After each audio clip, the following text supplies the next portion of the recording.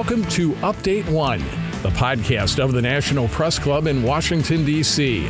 Update One provides a forum for listeners to learn about national stories focusing on news, politics, and current events. Now, the latest edition of Update One.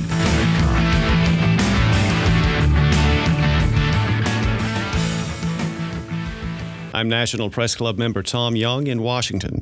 The former president and chief executive of Radio Free Europe and Radio Liberty has sounded an alarm about a looming disinformation threat. Thomas Kent joins us by telephone from New York. Thank you for your time, Tom. You wrote a recent op-ed piece in the Washington Post about upcoming technology to create faked video. Tell us about that. Yeah, it's scary. We're talking about a new technical phenomenon called deep fake video. This would be, or is becoming already, totally convincing video of events that never happened. That is, people on video speaking with the authenticity of their own voices, saying things they never said, or doing things they never did. Some of it is really terrifyingly effective. We've seen falsified still photos through technology such as Photoshop, and they're bad enough. Why would manipulated video be even worse? Well, a lot of people have seen falsified photos and have become properly suspicious over time. Video is something else. For years, journalists have been linking video to our news stories, and consumers really see it as the ultimate verifier. Now there's the potential that news consumers might not be able to believe what they see with their own eyes.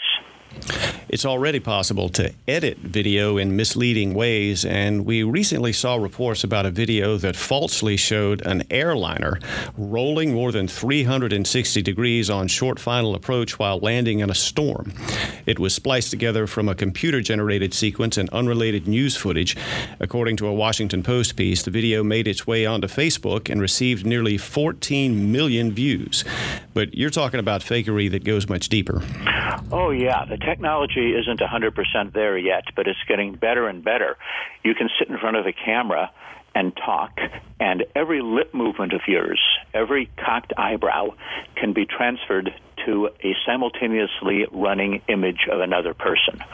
Or by just working from a library of a real person's past speeches, the natural movements of that person's face and that person's lips can be adjusted to accompany words he never said, constructed from bits of his past speech.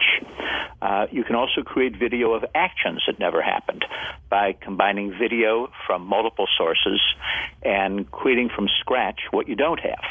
The difference from fake videos in the past is that now you're talking about work that's so good, so to speak, that it doesn't have the jerkiness or other obvious clues that phony video used to. Wow. At the helm of Radio Free Europe and Radio Liberty, you led an organization dedicated to countering propaganda from repressive governments. How might a foreign government, or a domestic group for that matter, misuse this technology? Unfortunately, it's not hard to imagine. A country could create video of another country's leader saying outrageous or threatening things for the purpose of propagandizing its own people or sowing confusion worldwide. Or countries or groups could create practically anything, scenes of violence, scenes of vote fraud, whatever, that people would believe really happened. Your op-ed mentioned that the threat doesn't end with political propaganda. What about the impact of falsified videos on financial markets? So a speculator could fake a speech by the CEO of some company saying that it was about to go bankrupt, or that it had just invented some new product that would revolutionize the market.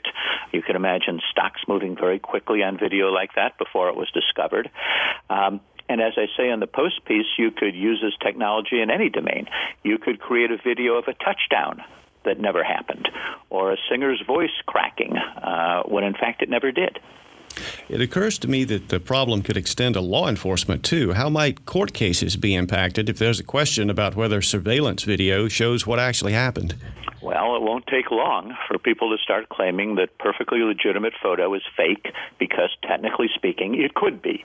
Police may have to establish the whole chain of custody from the surveillance camera or the police officer's body cam all the way to the courtroom to prove that no one got to it. That's a good lead into my next question, the threat to legitimate video. Would this technology give people an excuse to dismiss anything they don't want to believe? Oh, yeah. It's certainly a problem for journalists.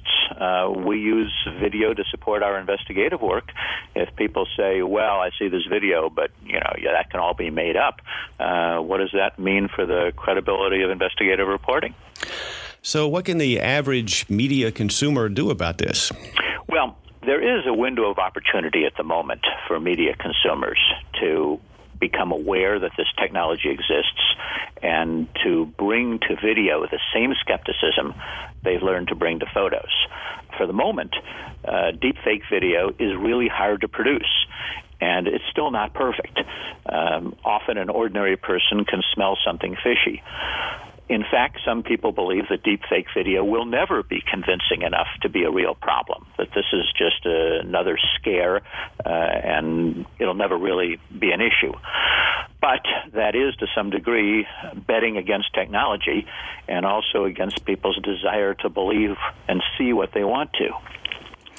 You've noted a need for the media to avoid striking a tone of hopelessness about this. We can't just throw up our hands and say now it's too hard to tell truth from untruth. No, and we don't have to.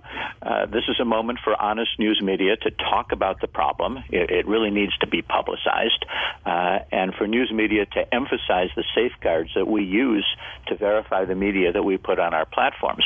We've got to convince consumers that when they come to us, they get the real thing.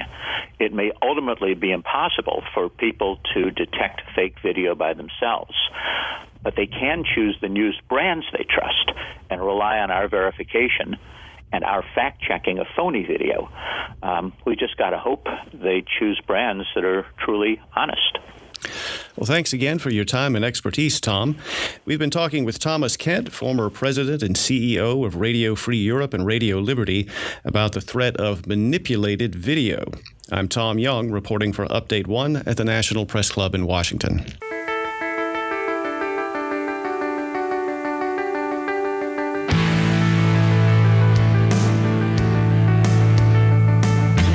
You have been listening to Update One, a production of the National Press Club's Broadcast Committee.